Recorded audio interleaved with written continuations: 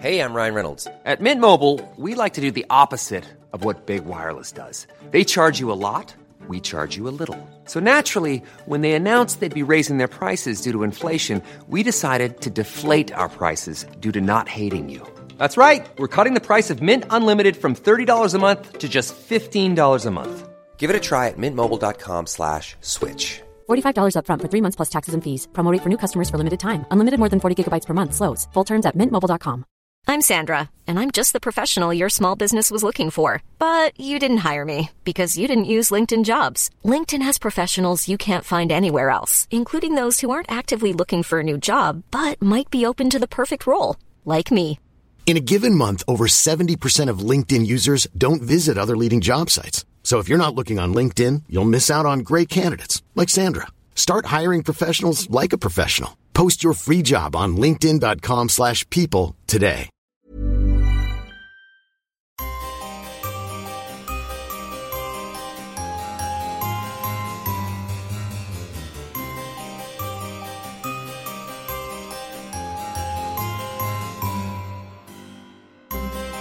Welcome to the Poisoner's Cabinet. I'm Sinead. And I'm Nick. And this is your weekly podcast looking at the lives of the great poisoners and poisoning cases from across the centuries and creating curious cocktails inspired by the tales that we tell. And it's episode 9. Number 9. How very exciting. 9. So close to 10. So close to 10. Then we can stop. We finished. Then that's it. There's nothing after That's this. it. No more. I'm out of contract. Maybe we should do on episode 10, maybe we should do a special on something. I'm thinking we should I think we probably should do something. I'm thinking some sort of party poppers and a fancy hat. the arsenic hat. The arsenic hat. I'm going to make it this You'll time. have an arsenic hat. I'll have an arsenic bra. It'll be marvellous. Oh, yay for video cams. No one will see the bra, but you'll know it's there. Yeah, we're going to try and do something special for episode 10. Thank you so much for sticking with us. So we'll let you know what that is in the coming weeks. How are you, Nick? Yes, bumbling along. Bumbling along. Bumbling along on lockdown. Crazy lockdown down. Crazy lockdown times. Any poisonings this week? Not as of yet. Not yet. It's early days. But soon. Well, no, I'm hoping not. I mean, I only live with one other person, so I'm hoping no poisonings at all. Well, there used to be 3 people there, but we don't talk about them. So, we have got a great story to share today. We have some great drinks to mix up for you. So, Nick, are you ready to drink cocktails and talk about poison? Always. Or drink poison and talk about cocktails? No, not today. You have escaped one more week. Oh, thank God. So, this week, before we get onto our story, we as ever have our secret ingredient that we revealed on social media earlier this week. The secret ingredient is taken from the tales that we're going to tell, and it's going to inspire the drinks that we make and enjoy while we're chatting to you today. We encourage you to mix up a drink as well while you're listening, even if it's 10 in the morning. Just do it. It's lockdown. Who cares? No one can see you. Exactly. Just do it. Make those video conference calls interesting. Just stagger around drunk for our amusement. Send us pictures. Do it. So, the secret ingredient this week that I chose for Nick is a feather. Yes, a feather. Interesting choice. I'm sorry. So this was an interesting one because the story, as will become obvious soon, actually had 2 secret ingredients. You did, and I failed miserably on the first one. We both thought the first one wouldn't be possible. We're both in isolation. Nick's amazing cocktail cabinet is in his house and I can't get to it, but he has every kind of ingredient you can think of except for this other ingredient, which we'll reveal shortly. We did look and we tried and we thought, nah, it's not going to work. There's some interesting ones out there, but just not with what I have in the house. So instead, I went for another ingredient that's key to the story, and it was a feather.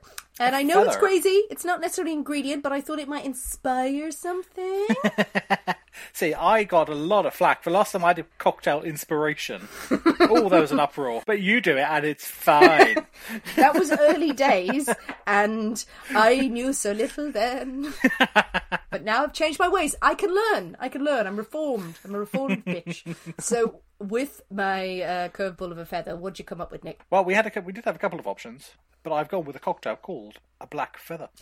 A black feather. You see, that's perfect. Yeah, it was perfect. Yeah, when I was investigating, I thought, ooh, perfect. I remain unconvinced by the list of ingredients, but it's a new one on me. I've not heard of it before, so we'll find out. Well, we have a secret second ingredient. This is all hinges on the fact of whether or not I can actually make the cocktail it's based on. If not, then God knows what's going to happen after our cocktail break. But we are both going to go into our isolation kitchens, shake up a storm, and we will be back with you very shortly with our delicious drinks. See you in a bit. See you in a bit.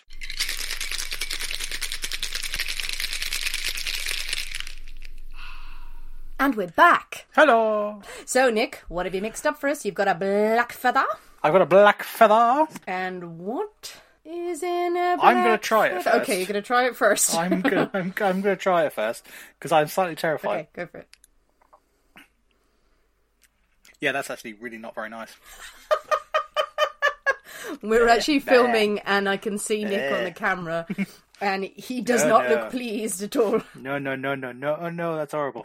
Oh, no. So what is in a black feather, pray? Well, in a black feather, we have cognac, triple sec, vermouth, an extra dry vermouth, and a dash of bitters. It doesn't sound great. Yeah, see, I'm not a fan of brandy as it is.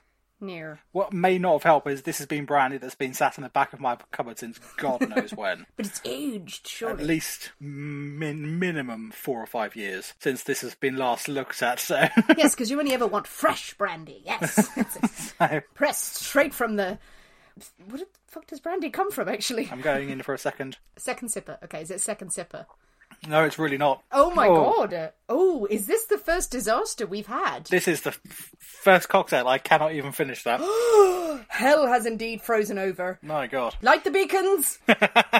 Well, so Nick made the black feather. But Don't ever do it. Don't do it. But we have a backup in my house because there were 2 ingredients. We went with feather in the end because the original secret ingredient was going to be mushrooms. Equally tricky for a cocktail. There are some interesting ones out there, but it's just you need either dried mushrooms or truffle, of which neither of which I have. Of all the things in Nick's cupboard, truffle and mushrooms were the one thing he did not possess. Yep. But I went out fully intending to make the black feather, but then stumbled across a recipe called a truffle sour that required several things that I did have in the house and truffle oil.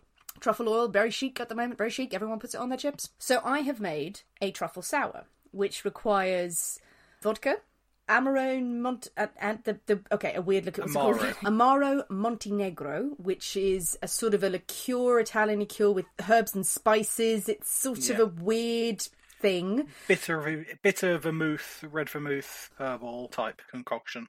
Lemon juice, a little bit of sugar, dash of truffle oil, ice, and egg whites. Now, we like an egg white cocktail.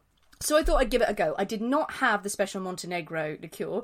What I did have in the drawer is Unicum. Yes, people, there really is a liqueur out there called Unicum. It is from Hungary. It is the sort of thing that you buy on a stag do or on a trip, and then your mates force you to down shots of it, and then you get very sick and have a terrible hangover. But it's sort of like a cross between a Jägermeister. Thing is, it's a digestif. It's a herbal bitter liqueur, much like Jägermeister, but from Hungary rather than Germany. Exactly. So I had some of this in the cupboard. I thought, you know what, we'll knock it up. We'll give it a go. It's here. It's settled. It looks beautiful. Going in for a sip, people.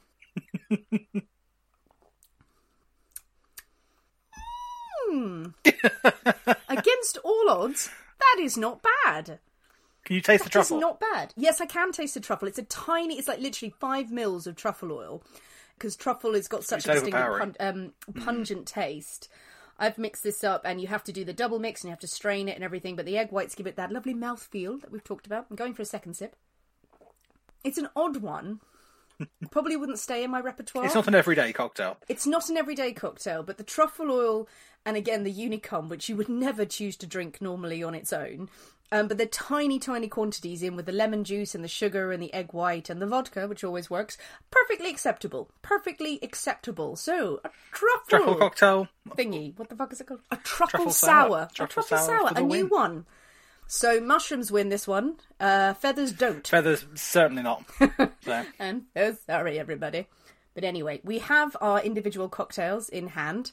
Nick will be slipping away from the microphone soon to get a bottle of wine, I think. I knocked up a spare cocktail. While I was making that, I made up an emergency backup, which I'm now quite happy cocktail? With. Red Hook. A Red Hook? Yeah. Oh, interesting. Okay, you know what? We don't have time for a third one, but bring it to another episode.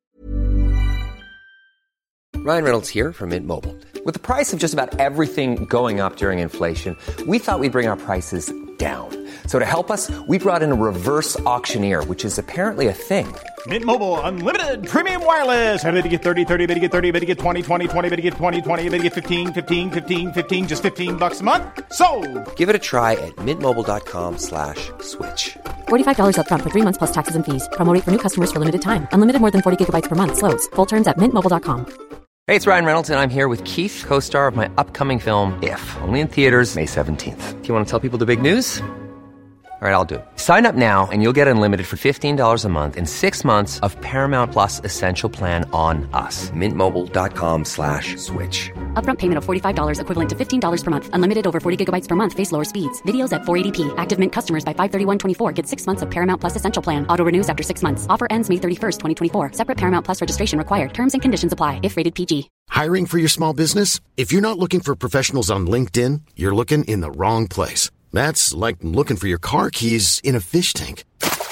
LinkedIn helps you hire professionals you can't find anywhere else, even those who aren't actively searching for a new job but might be open to the perfect role. In a given month, over 70% of LinkedIn users don't even visit other leading job sites. So start looking in the right place. With LinkedIn, you can hire professionals like a professional. Post your free job on linkedin.com/people today. Burrow is a furniture company known for timeless design and thoughtful construction, and free shipping, and that extends to their outdoor collection. Their outdoor furniture is built to withstand the elements, featuring rust-proof stainless steel hardware, weather-ready teak, and quick-dry foam cushions. For Memorial Day, get 15% off your Burrow purchase at burrow.com/acast, and up to 25% off outdoor. That's up to 25% off outdoor furniture at burrow.com/acast. So Nick's got his emergency cocktail. I have my quite lovely cocktail, and so we are ready for a story. Are you ready for a story, Nick? Oh, what a story. Tell me a story. Let's tell you a story. We're going back. We're going way back. Ooh. Way Pre-Victorian. way back. Pre-Victorian. Keep going. What was there before then? Nothing. Nothing. There was nothing but dust. No, we're back before the Victorians, back before the Elizabethan era, back before the Middle Ages. Guys, we are going back to a time where the foundations of Western civilization were carved in marble. The progressive, trend-setting, blood-soaked, filth-strewn, aqueduct-arching Roman Empire. Da, da, da. How long did it take you to write that? Most of the day. It sounded very impressive. Exactly. All the other research was shit after this. It was just downhill from now on. Downhill. It's just words like that. People died. There we are. We are going to talk today, tell you the tale of the world's first ever reported serial killer and the woman who paid her bills. It is the story of the deadly Lady Locusta and the Empress Agrippina the Younger. 2 women bound in their bloody deeds. So Locusta, a woman lately condemned as a dealer in the clandestine practices, but reserved amongst the instruments of state to serve the purposes of dark ambition. Very dramatic. Yes. This is a good story, this one. How's your Roman history knowledge, Nick? She was, Don't tell me that. Don't say that now. I'm building up to that. Bloody hell. Actually, I know a bit about this one. I didn't say, what do you know about Locusta? I said, what's your knowledge of Roman history like? Trying to take people on a journey. Oh, Jesus. As you know, we always do as much research as possible for the show. This is a brilliant part of history to jump into. Most of us will have studied classics at school. You'll have dabbled a little bit in Roman history. You'll have seen a film. You'll have seen a TV show. You will have indeed probably seen Monty Python. I personally drank red wine and watched Life of Brian last night as research. But it's a very meaty chunk of history, and obviously you can build degrees out of this. But trust me, jump down the Poison Wiki hole to explore some of the stories of this time, and there are some absolute belters. So this was huge fun to research. Sources from this week range from all over, but a lot of what you're going to hear is based on the works of the historians of the time. Tacitus, Suetonius, I don't know if I'm saying that right. Suetonius is the historian. If you're basing all your knowledge on I Claudius, then you're in for a shock, because that wasn't necessarily historically accurate. But yes, we're going to step back into a time that is steeped in murder, intrigue, and the most inventive of torments. Picture the scene. 1st century Rome. It's lovely. Oh, it's a dime. Can you picture the streets? You're getting really into this. Yes, I'm trying to build a bloody picture. It's working.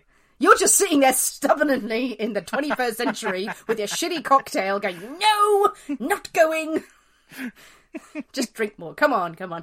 We're in the streets of Rome. Oh, it's a wonderful place. Of course, you have the sewers, and you have all of the wonderful inventions of the Romans. Public sanitation, irrigation, to remove waste from the homes. It's not so much with the street cleaning, though, so you've got to picture a lot of waste on the street and dead bodies and dogs carrying around people's arms. And, of course, you have the empire trying to uphold the law while everyone is basically trying to kill each other if they even vaguely come to approaching stealing your power. So there's going to be a lot of violence and torture and dastardly deeds in this tale. So Locusta was the first professional poisoner that we know of. She's named as the first serial killer because, well, she's known as the first person who professionally killed a lot of people. She's said to come from Gaul, born either at the end of the reign of Augustus or the beginning of Tiberius. So we all know that's around 14 AD, don't we? Yes. Absolutely. Had to look that up. Definitely know that one. Gaul, lovely place, Gaul. Do you know where Gaul is? France. It covered France, Belgium, Luxembourg, most of Switzerland, bits of Italy, Germany, Netherlands. So it's everywhere, basically. Inhabited by the Celts originally, but then the Romans screwed that up for us. We don't know about Locusta's family. We don't know how she was raised, what their profession was, what her background was, but we can assume that she was a free woman and that she was intelligent. As a child, reportedly studied the plants and the herbs that grew around her home. She was interested in these and she began to experiment with their uses, learned from the folklore that was passed along to her and the old wives' tales and remedies that would have been passed from mother to daughter, from grandmother to child, all across this century, in whispered and hushed voices. Put this on your face. Put this on your face. Is that what they said to each other? Yes. In little wooden huts. That's pretty much it. Just throwing plants at each other's face. It was a simpler time. What are you going to do to pass the time? So she learnt her trade in Gaul and she would arrive in Rome in her 20s during the reign of Claudius. And there, when she reached the city, her reputation grew. Among the higher classes, her reputation as a supreme poisoner, someone who knew the arts and knew the ways of the herbs and medicines very, very well. As I said, this wasn't a lawless time in the Roman Empire. Of course not. No, you could be arrested, you could be imprisoned, you could be tried. But this was certainly a time where higher classes and noblemen certainly found a lot of enemies they maybe wanted to dispatch and get out of their way, and they needed some assistance. Locusta obviously had a way with her poisons, and she found herself very much in demand when she was in Rome. She was so popular, she was arrested and imprisoned several times, reportedly on counts of poisoning and child murder.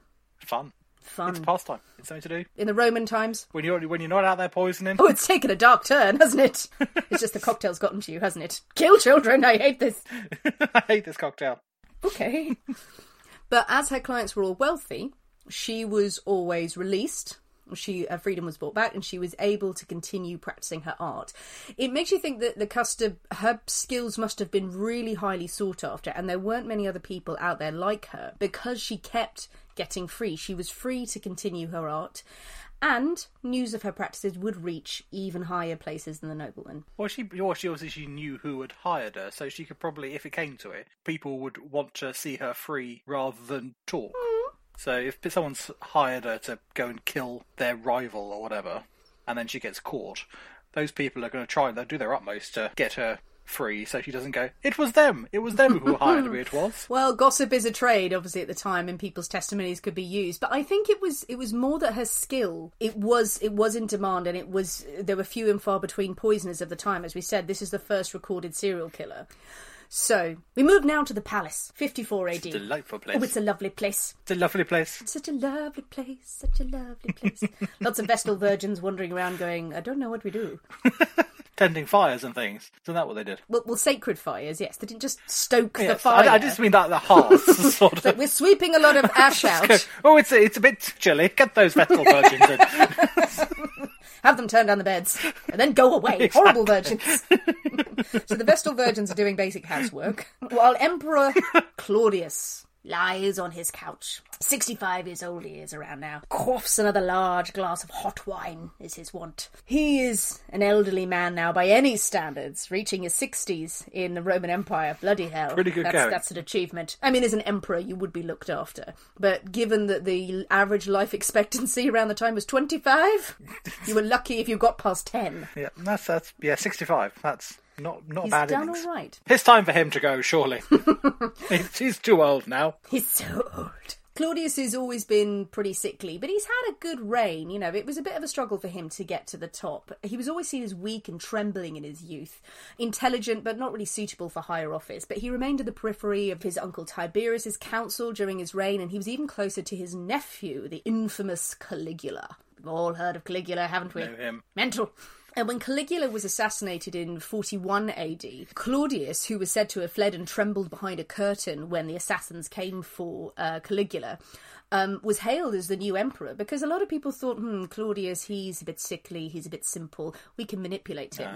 But once Caligula was out of the way, Claudius's ailments quickly improved. Was it all a ruse? Some say that it was. Ah, clever man. He was playing a game, he would cough and he would splutter. There were some people who thought he actually had a disability, that he might have had cerebral palsy or Tourette's. But once he became powerful, once he became emperor, he quickly cleared up and he proved to be a very successful emperor. He was the one who launched the conquest of Britain, which was very successful for him. Boo, boo. Well, actually, we didn't want the Romans to come, Actually, 6 of one, half a dozen. Probably did pretty well really out of that one, so... We didn't want to stay as it was. Otherwise, mainly it was witches and things running around the place. Well, I quite liked that, but we weren't very progressive with it. We were bad witches. We were shit witches, quite frankly. Other people chasing the witches with sticks and things. It was all not a fun place to be. They sent a lot of elephants over for the conquest of Britain. I think they were called military elephants. I like a military elephant. Good for you. He also had 4 wives, which is always a plus. And he's confident now in his old age that his son, Britannicus, will carry on his rule once he has passed. Do we have to sing that Rule Britannia now or something? Or Rule Britannicus? Rule Britannius. Britannius is a man who's 13. Now, do you think, does Britain come from him, or does he get his name from Britain? I didn't research that, Nick. Boo. There was a lot I had to look at. But the whole plan does not sit very well with Claudius's 4th wife, the beautiful, scheming Empress Agrippina the Younger. She is known as ruthless, violent, beautiful, ambitious, and a very reputable woman in Roman history. She actually had a double canine in her upper right jaw, which was meant to be a sign of good luck. Oh. She was also one of the only 3 women to be given the title of Augusta, which is possibly the highest honour that a woman could have gotten at the time. So, yeah, and at 39 years old, she had waited a long time to get to where she was. I know another thing about Agrippina. I can't say her name either. Should we call her Aggie? Agrippina. Aggie. That's a good one. Aggie. Empress I know something about Aggie. Oh, go on then. What about Aggie? I know she was the sister of Caligula. She was his younger sister. She was quite in his favour for a time. Also his lover, allegedly. Caligula shagged all his sisters and his relatives. Wasn't he the one who... Oh, no, I was going to say he shagged a horse, but no, he made a horse a senator. He did make it... Well, allegedly he made a horse senator. He was quite mad, Caligula. He looks a lot like Malcolm McDowell. It looks a lot like Malcolm McDowell. Interesting fact, actually, at the film Caligula, which was a massive flop with Malcolm McDowell in it and Peter O'Toole, the producers worried that the film wouldn't do well enough and wasn't sexy enough. And they actually hired porn stars. There's quite a lot of sex in it. Well, that's because they hired porn stars to have sex in the film after hours. They just brought They brought in porn stars to shag on set, so it would look authentic. And half the cast and the producers didn't know about this. And it's an awful film. It's an awful film. Maggie Smith as well, a very young Maggie Smith, going, "What the fuck's going on here?" And Helen Mirren, isn't it? Oh, she in as well. Yes, I think John Gielgud's in it as well. Yes, John Gielgud is. Yes, John Gielgud, Peter O'Toole, everyone's in it, and they all shag. They're all going, "Why the fuck am I in this film?" Anyway, moving on. I think John Gielgud said it was his first porn film he'd ever been in. So, yes, she's Caligula's sister, had favour with Caligula, but then she was later accused of plotting to kill her brother with another sister and with a lover of hers. She was exiled. She wasn't executed, obviously. But when Caligula died, when he was assassinated, she was brought back to Rome by her uncle, Claudius, the emperor now. She was much loved and revered by the Roman people. They really liked her. They liked her even more so than Claudius's 3rd wife, the empress Messalina. Aggie had married twice. The first union produced a son, Lucius, and her husband died, sadly. And her second union, her husband died, and she was left a very wealthy woman. Nobody really knows how her husband died, though. No, what could it be? But yes, all this misfortune that she'd befallen did make the Romans very sympathetic towards her. And as I said, she was revered, she was very well liked, but she was incredibly ambitious. And so when Messalina was executed for treason in 49 AD, Claudius needed to find a new wife, so he decided to marry Aggie, who was his niece, of course. Just a point, incest was actually frowned upon at the time. They didn't like that. But only... It's not like it's the Romans, anything goes. Well, it's like uncle niece. That's not incest, really, is it? So it's a bit. It's very much so. Back then, it was probably that's like okay, we can cope with this level of. No, apparently they weren't happy with it. They really did not approve. People did not like the fact that they were moral on some standpoints. Poisoning, fine. Go with it. Fine. Killing everyone, fine. But she doesn't mind marrying her uncle because now she is empress. And she can continue her plan to secure her own son, to make sure that he, not Britannicus, who is Claudius' son by a previous wife, her son Lucius will succeed to the throne. Lucius, otherwise known as Nero. I knew that. Nero! Points Emperor for me. Nero. The man who fiddled while Rome burned. Played a fiddle, not just, Yes. We all got that. Cheap joke. I didn't. So as soon as Claudius and Aggie were married, she set about and her plan for power. She was wiping out all rivals and enemies to her and her own son's ascension. She charges one of the former love rivals that she had for Claudius's affections of black magic, and she manages to convince the woman to kill herself.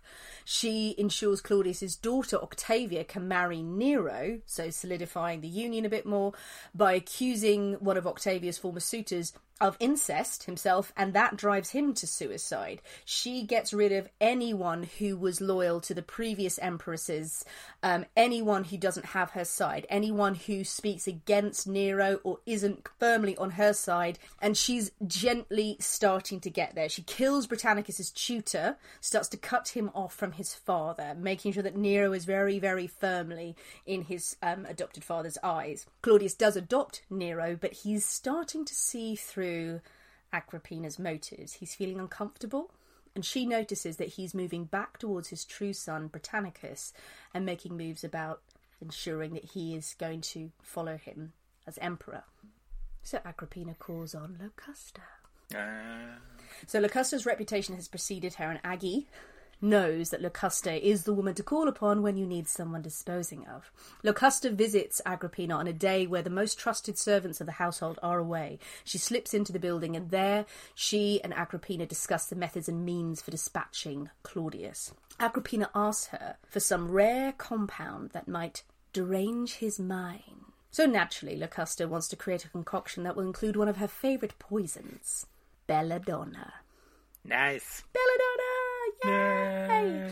Love belladonna. Belladonna is a brilliant poison for anyone who's into their folklore, into their ancient stories like this of poisoning. It's a very Italian one as well.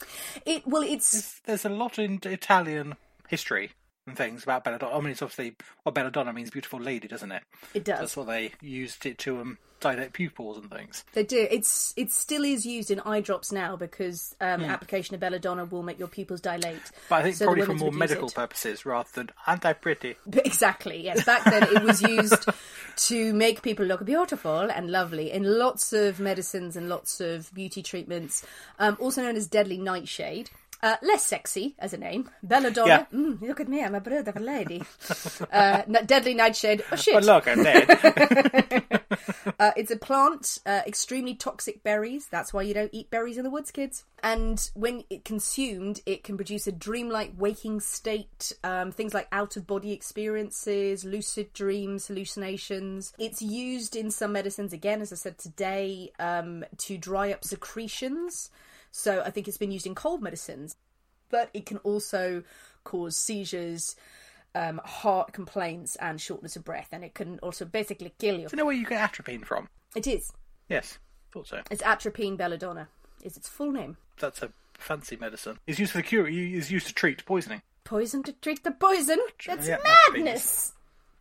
Poison, the greatest poison of them all. Do you want to hear another folklore fact about belladonna? Tell me. Belladonna was used in flying ointment. When mixed with opium poppy and other plants like hemlock or monkshood. It helped witches fly to their gatherings. Oh, well, yes, I've heard this one as well. By putting it on a broom, if I recall. Pretty much, yes. That would help them fly to their gatherings. Mainly it made them hallucinate, so they felt they were flying.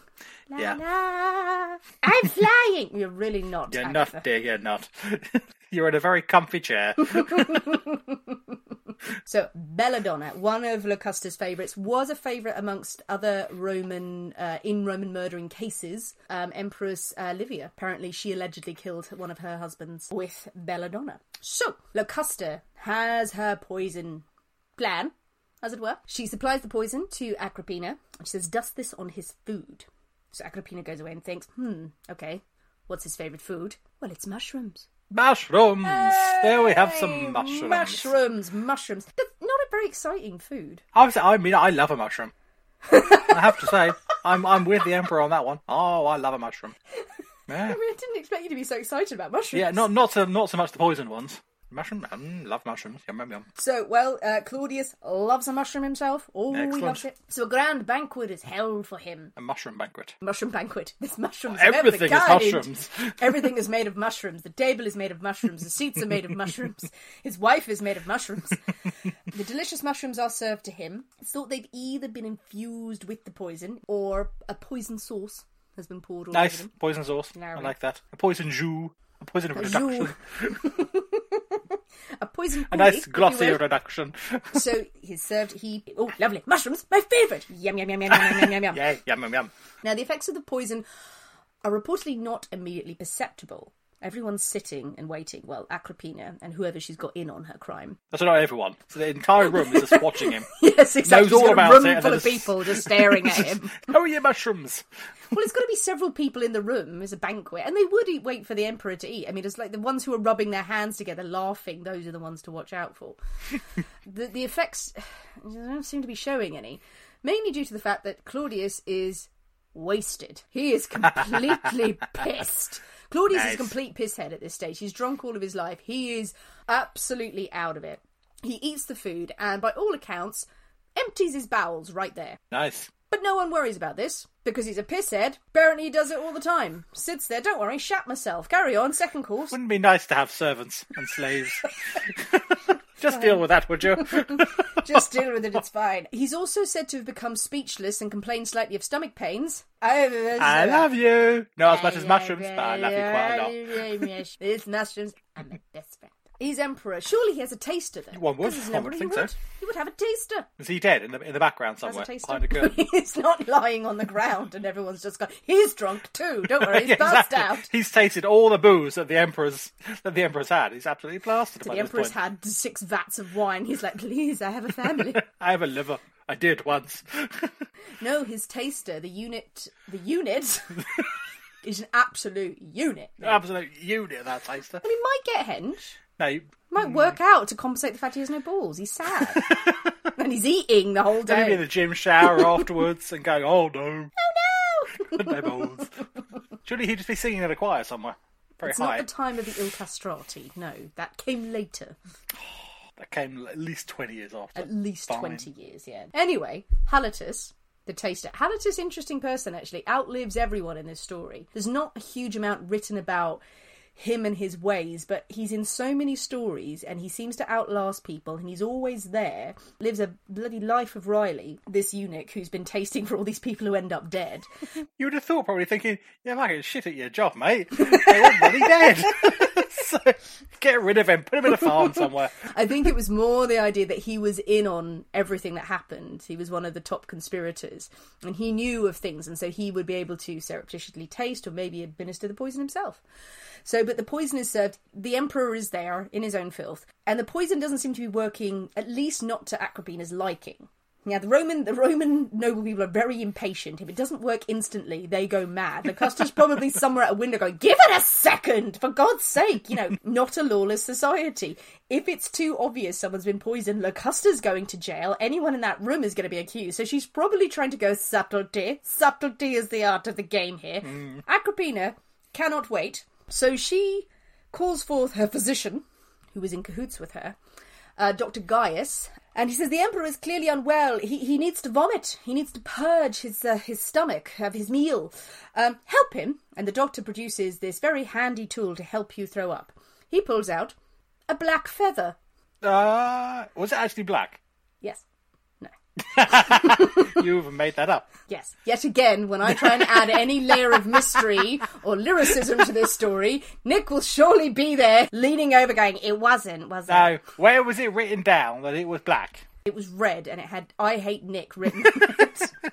But he pulls out a feather to tickle the Emperor's throat. That'll do the trick. This was a marvellous method they used. No, please, to induce vomiting, I shall stick this feather down your throat. The feather is, of course, soaked in poison. That's clever. Absolutely bloody drenched in it. just get it out of a bag, out of a bottle with cyanide, big skull and crossbones on a bottle. The feather just looks like it's charred and smoking. It's like, I don't want it. No, it's fine, honestly. This will help the tickling. They shove this down the Emperor's throat. They manage to do it. Come on, be sick, go on. He isn't sick. He dies a short while later. That's really clever. It's good, isn't it? But it's not that subtle, though, is it? But it's a very clever way of getting the poison in. No one is going to suspect a feather that the doctor uses. I never thought those words would be said. Is it the mushroom? Is it the wine? Is it all the other food? All that sort of stuff? No, it was the feather. No one ever suspects the feather. Yeah, clever. I mean, if this was a common thing I think it was. At the time, like use a feather to induce vomiting. Yeah, I think it would have been sort of relatively common practice at the time. But Claudius is dead. He has died. So the plan continues. Now, Nero is ready to become emperor. Ooh. And like his mother, he is power mad. We all know the stories about Nero. Nero goes on to be an incredibly ambitious, power crazy emperor. Funny story, he went to Greece later on in 66 AD to perform in the ancient Olympics and took part in every contest and won it. Oh, what a surprise. He won them all. What a surprise. What a surprise that was. Look at me, discus. I'm the best at discus. Look at me, javelin. I'm the best at javelin. So Nero won the entire Olympics in 66 AD. So, okay. Nero, what a dick. But someone still stands in Nero's way, even though his path to emperorship seems to be clear. Britannicus, his older half-brother, is still alive, Claudius' son. Nero's very jealous of his brother. He just hates the fact that he's liked. His brother has a beautiful voice. Apparently he tries to seduce him in order to humiliate him. Very schoolboy stuff here. Also, in ancient Rome, like, who cares? It's like, look, he's gay, so... Yes, indeed. But Nero himself cannot wait to get Britannicus out of the way, and he too comes to know of Locusta, the woman under sentence, he's told, for poisoning. Locusta by name, with a vast reputation for crime. Locusta at this stage is back in jail. Whether she was convicted of the murder of Claudius or she was arrested on suspicion of it, whether she's just still been killing liberally around the streets of Rome, throwing belladonna everywhere, she's in jail. I like to imagine Locusta is kind of an old wizened kind of man of the West there going, so you've come to me, have you, Nero? They all come to Locusta in the end. She probably doesn't sound like that. Maybe, with an Italian accent. She's from Gaul, so it'd be French, wouldn't it? Or Celtic. Actually, she'd be kind of a weird Germanic, Scottish-Irish sort of thing going on. Nero's just the whole time like, what are you saying? What are you talking about? It's like that Eddie Izzard sketch with my voice box. It's just gone, stop a demonstration. Hello, we're the Romans. We're the Romans. Romans, we're coming to get you now. See, that's closer to Locusta. I'm the Roman Locusta. She sounds Mexican, actually. I was going to say, it's got a bit strangely... We don't know. We don't know what they sounded like. Italian, Gaulish, via Mexico City. Marvellous. Nero comes to Locusta and promises her freedom and a pardon if she will do one thing. What is the one thing? Poison his rival Britannicus. Is Britannicus now... He's not the emperor now? No. Right. So is Nero now the emperor? No, he's not. There is a sort of a lull at this point before he's officially made emperor, before his coronation. So she has to concoct a poison that will kill his rival. She does provide a poison, but it was slow to work. Again, Locusta probably trying to go for the subtlety. The poison was given, it was slipped to Britannicus' tutors. We don't know if they didn't do it right, if they messed it up, or whether it was too subtle or Britannicus had eliminated the poison by immediately taking it and throwing up. It doesn't take. Nero returns to the jail and beats Locusta with his own hands, threatening her with execution, saying, "You prepared a medicine instead of a poison!" But he gives her another chance. "Give me a quicker acting poison."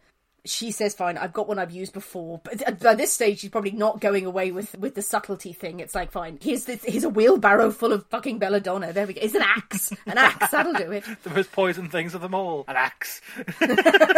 So she gives him a sack of berries, and Nero goes away, ever the perfectionist, tests it on a goat. The goat dies 5 hours later. Not good enough! I was to say that. That's probably not fast enough either. No, not fast enough either. She gives him more poison. He tests it on a pig. Piggy falls down dead instantly. Whose farm is this? Well, you're not going to argue with the crazy emperor, are you? Hey, Nero, come to get some bacon and some lovely goat's milk. All right, you know where it is. Go around the back. You're all right, aren't you? Okay. What the fuck have you done? That's my livelihood. But he has his fast-acting poison, having left a wake of dead animals behind him. Nero and Agrippina invite Britannicus to a family dinner. Why would you go? These are not friendly people. Mother-in-law and my brother-in-law, who's tried to have sex with me several times. Well, maybe tonight's the night. So he goes to this family dinner, and they serve a drink that is common at the time, hot wine. Wine and hot water. Delicious. Now, it was to everyone's taste about how you took your wine. Some people loved it boiling hot, some people liked it kind of lukewarm, some it needed a bit chilled. And Britannicus, who's only 13 at the time, as I said, ripe old age in Roman Empire, he wants a little cold water. My wine is too hot. His taster obliges. He pours in cold water, and his taster, who has tested the wine beforehand, does not test after some cold water has been poured into the glass. And that is where the poison was.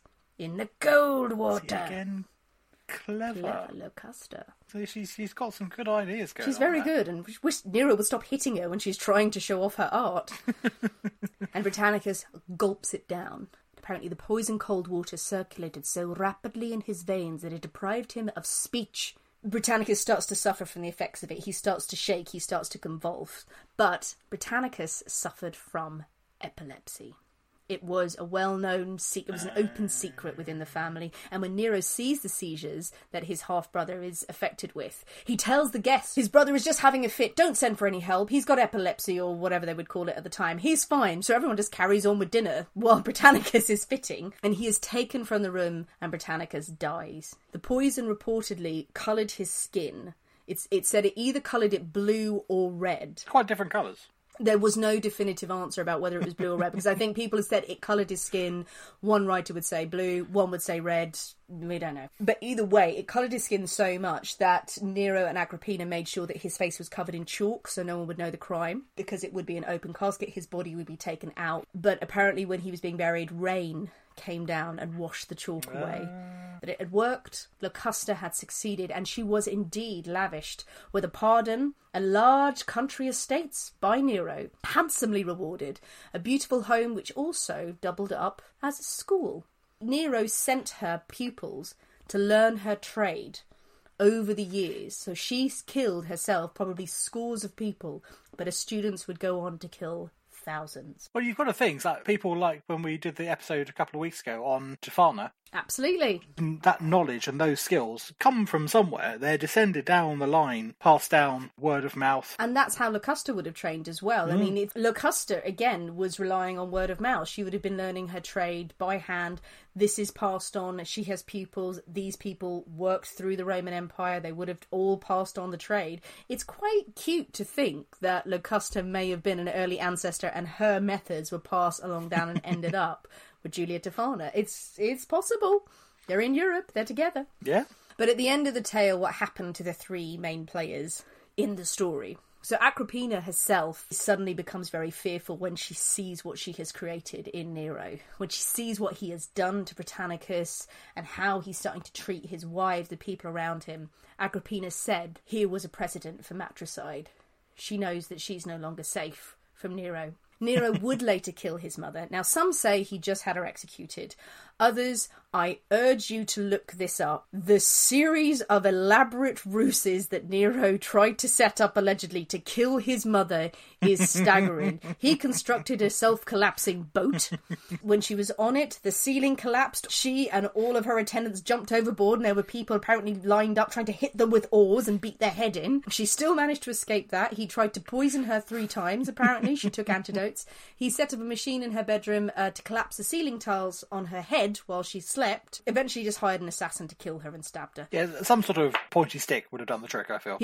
Nero was just mental, clearly. She was said to haunt him afterwards. His mother haunted him. And her last words were, "Smite my womb." Nero himself would later flee to Rome in AD 68. Locusta herself provided a poison in a golden box for Nero to take in the event that he was ever captured or if he wanted to commit suicide. He didn't end up taking the poison. He either stabbed himself or had a servant run him through with a sword. And there ended Nero's reign. But Nero's death left Locusta, a professional poisoner, exposed. And his successor, Goba, who was only around for about a year, wanted to wipe Nero's legacy from the face of the earth. He wanted to destroy any freedman or servant who was associated with Nero. He said the other scums that had come to surface in Nero's day he would get rid of. And that included Locusta, and he was going to make an example out of her. So we have to talk about how she died. So she was led through the streets in chains and executed. So she was executed. It's not pleasant, and it's also bizarre. So unfortunately, it was ordered that she would be raped by a trained giraffe. Yeah. You have questions. See, how would you train a giraffe to do anything? They've just spent years building up. Okay, it's gotten to making tea. Now, to make the leap. Why a giraffe? Why a giraffe? There were so many other animals. Well, absolutely. I mean, it's a horrible way to go as well. Like, just some bestiality. Imagine hearing that and you're like, oh God, what's it going to be? Is an elephant or a tiger? Oh, I will be ripped. What? What, giraffe? How's that even possible? Some sort of platform. Its legs bend in opposite directions. What's it going to do? This poor giraffe does not know what it's doing. Well, no, probably not. So allegedly, she was sentenced to be raped by a trained giraffe. It's a horrible, horrible way to go. You should not be laughing at that. I'm not making light of the torments, but the giraffe. But come on, it is a peculiar punishment. It's a bit weird. She was then allegedly torn apart by wild animals. I think the actual truth was she was probably just executed. She was either hanged or stabbed or burned, which is a much nicer way to go. And there it is. It's the galloping hooves of the giraffe. My God, that's an end to a story. We leave the tale of Locusta, the first serial killer in history. To be raped by a giraffe. Yes. It's not a pleasant image to end No, on. really not. Giraffes, the greatest poisons of them all. I mean, who goes to that Colosseum show? It's like, what is it today? Oh, is anyone being eaten by Christians? No. Oh, it's a giraffe. Go, what the hell is he doing? Did you say, is anyone being eaten by Christians? Yeah, it was a big show at the time. Why do you think they had to get the lions to come and get the Christians? The Christians were eating everyone. Just nibbled to death by Christians. Get the giraffe in, they're going too far. Oh, how would you do that? How would you train a giraffe? Perhaps it was lots of men in a giraffe costume. Perhaps they were just like, the crazy emperor has gone, right, I need to train a rapey giraffe. And the sort of like, the animal handlers were like, okay, hell, well, that's just not going to work. So we hollow out a giraffe. Or the one guy who's sewing a giraffe outfit going, oh God, oh God. Exactly. So it's like, right, everyone, get in the giraffe. And like the first time he comes out, they're like, whoa, whoa, whoa. Steve, hold the stilts up, come on. I mean, this emperor was only around for a year, and I think we know why. So there we go. So there was the sad end of Locusta, who'd had a very good career otherwise. Yeah. She's a mysterious figure, isn't she? We just don't know.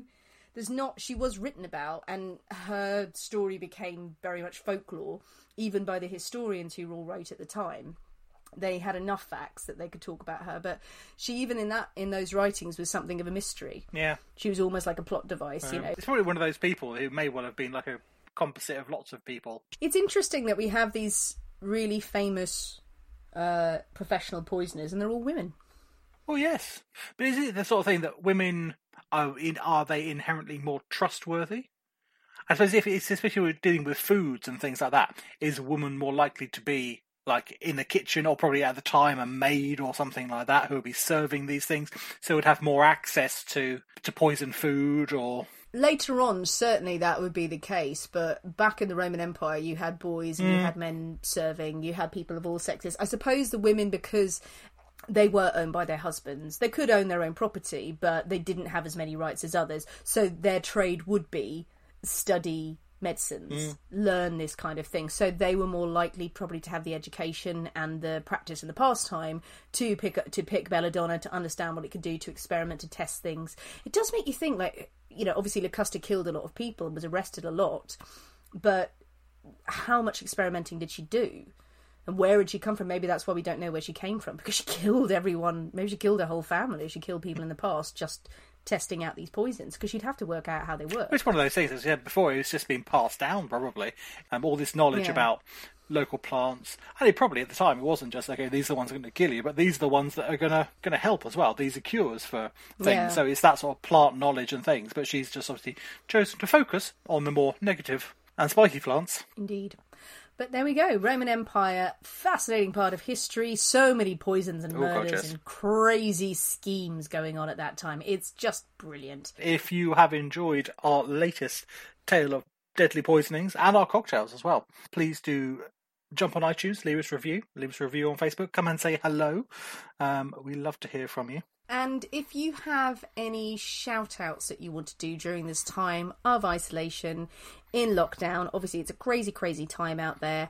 We were just thinking, this is, if you listen to the podcast, we love you and appreciate you so much for showing us your support during this time. What can we do to support you? So, you know what, if you've got messages for people you love, or if you've got a business you're running, or if you've got something small or wonderful that you want to celebrate and do something positive about, or give a shout out to a key worker or just a family member you can't see right now, leave us a message on Instagram, or just drop us a message on Instagram, drop us something on Facebook, tell us something, and we will try to mention them in our next few episodes and give some love to everyone out there who deserves a bit of love right now. Yeah, and as ever, tell your friends about the Poisonous Cabinet. Great time to share podcasts. Go follow podcasts, download us, make sure you're subscribed so you never miss an episode. And if you want more live videos of us drinking, obviously just tell us to do that, because, why not, indeed? Yes, indeed. Many random videos of us drinking coming soon. So as ever, we have been the people inside the Poisonous Cabinet. We will see you next week, and remember, your loved ones are trying to kill you. Bye!